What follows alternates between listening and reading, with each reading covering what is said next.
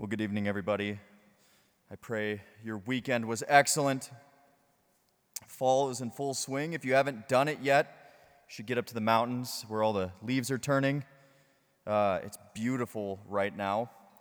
I was able to bring 7 of our discernment group men up to Legendary Lodge this weekend to help the groundskeeper essentially winterize the camp. So we did a little bit of the rule of St. Benedict, ora et labora, prayer and work. It's what I do as a priest. I pray and I work. Johnny Day tipped a kayak and spent some time in the lake itself. That was hilarious. Oh my gosh. But then we went up to the mountain for some prayer, and it was incredible to speak with God surrounded by the beauty of creation. And creation, the natural beauty of the world, is always analogous to God, to the beauty of God, right? Always. It comes from Him, from His own mind, and it really reminds us of Him if we're paying attention. So in some way we see Him, we understand something about Him, and we can come to know Him and how He operates. And I think that's how we need to look at the concept of a vineyard, which so often comes up in Scripture.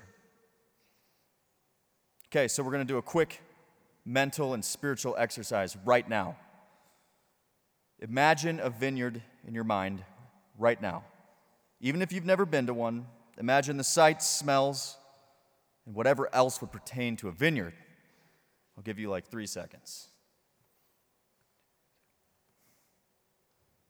Okay, so when I think of a vineyard, of course, I picture full clusters of grapes hanging from vines, like super rich, earthy soil that's been well cultivated. I think of some guy who tends the vineyard and knows absolutely everything about what is happening in that place.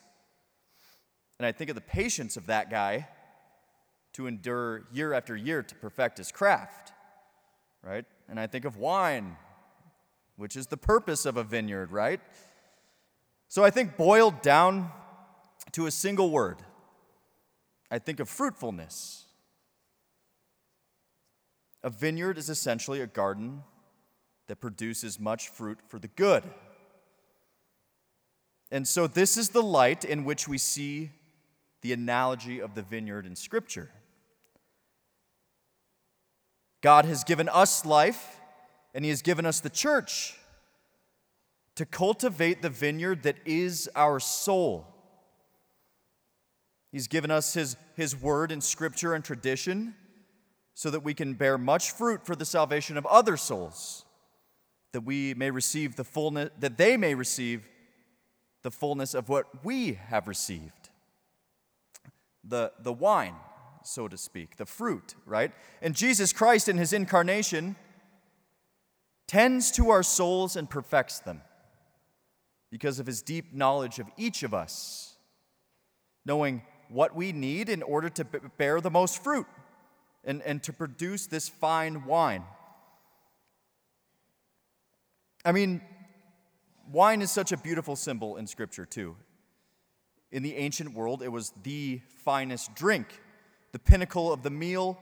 It took so much care to produce, and it warms the soul and brings joy to the heart, which is scriptural. Wine brings joy to men's hearts. Psalm 104.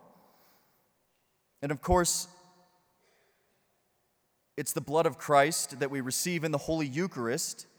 That's the culmination of the fruit of the vineyard. It's the very thing that we become as the body of Christ, which is the church. And so with this beautiful image in our minds, we see how God cares and tends to our lives if we let Him do it. If we follow His commands and let Him heal our hearts, then we produce much fruit in and with Jesus Christ. Today's gospel, however, shows us what happens to the soul that tries to control everything.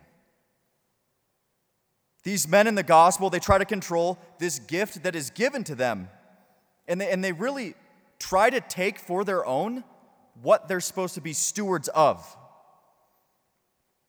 They won't give up the fruit of the harvest that was their job, to return to the landowner. And their desire for control comes to the point of killing anyone that the landowner, who of course we know is God in the parable, that he sends to them, right? And then with their graspiness at control, they actually think this, you guys. They think if they kill the son of the landowner, that guy's going to be like, oh, yeah, well, you killed my son. Here's his inheritance. I guess you deserve it. Do you see how irrational and illogical and stupid that is? It's unbelievable, right?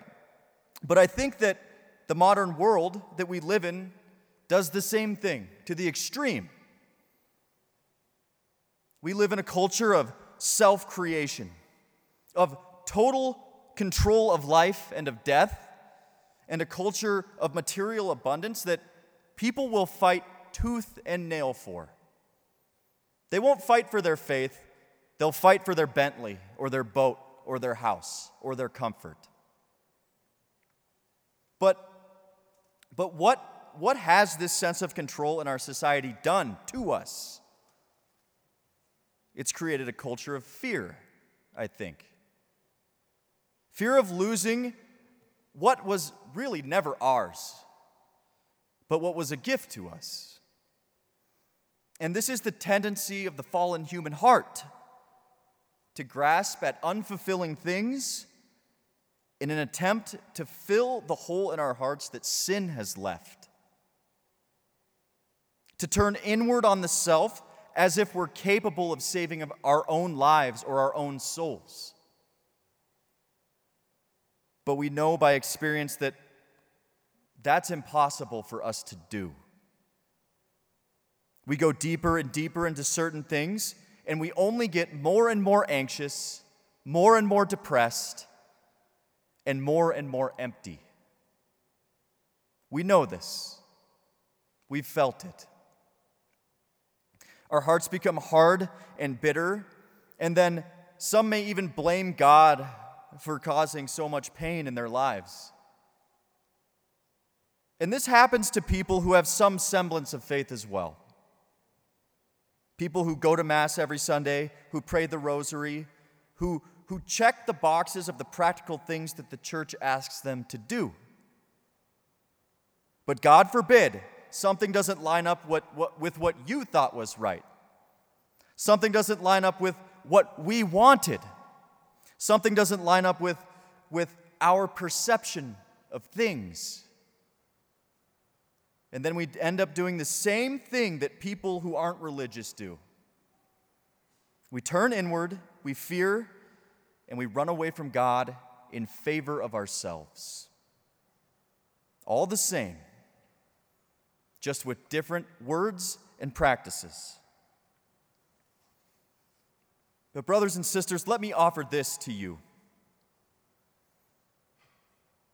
What if everything that you needed to be fulfilled, to be happy and to be fruitful, was right before you all along? What if the circumstances of your life, and I mean everything, joys and sufferings, were the vineyard that God was forming your heart in so that you could bear fruit 30, 70, and 100-fold? What if we stopped depending so much on our human weakness to find joy, but actually depended on the God that we claim to believe in and did what He told us to do that would bring us life? What if we let go of our disordered attachments, our base desires, and our unfounded fears and trusted in the God who has given everything to us? What if we learn to receive with open hands and open hearts all that comes our way, trusting that it will bear fruit if it truly belongs to God? I think that if we could do all these things, which, by the way, is totally possible with the help of grace and an intentional heart, I think then we would find a true and a lasting peace in our souls. We would find God. We would find ourselves, and we would bear fruit, just as we're supposed to do. And the fear that comes from our desire to control everything, that would dissipate into the irrational nothingness that it actually is. And that would happen because, as St. Paul says, true love casts out all fear. Brothers and sisters, there's no better time than now to turn your heart to what is good, true, and beautiful. And in that about face of your heart, to bear fruit in your soul for the sake of the kingdom. So tonight, I offer this to you. In your freedom, choose God. Choose all that He has given you in His will for your life. And keep walking in that choice, shedding all the things that don't belong to Him. And you will find rest for yourselves, because His yoke is easy and His burden is light.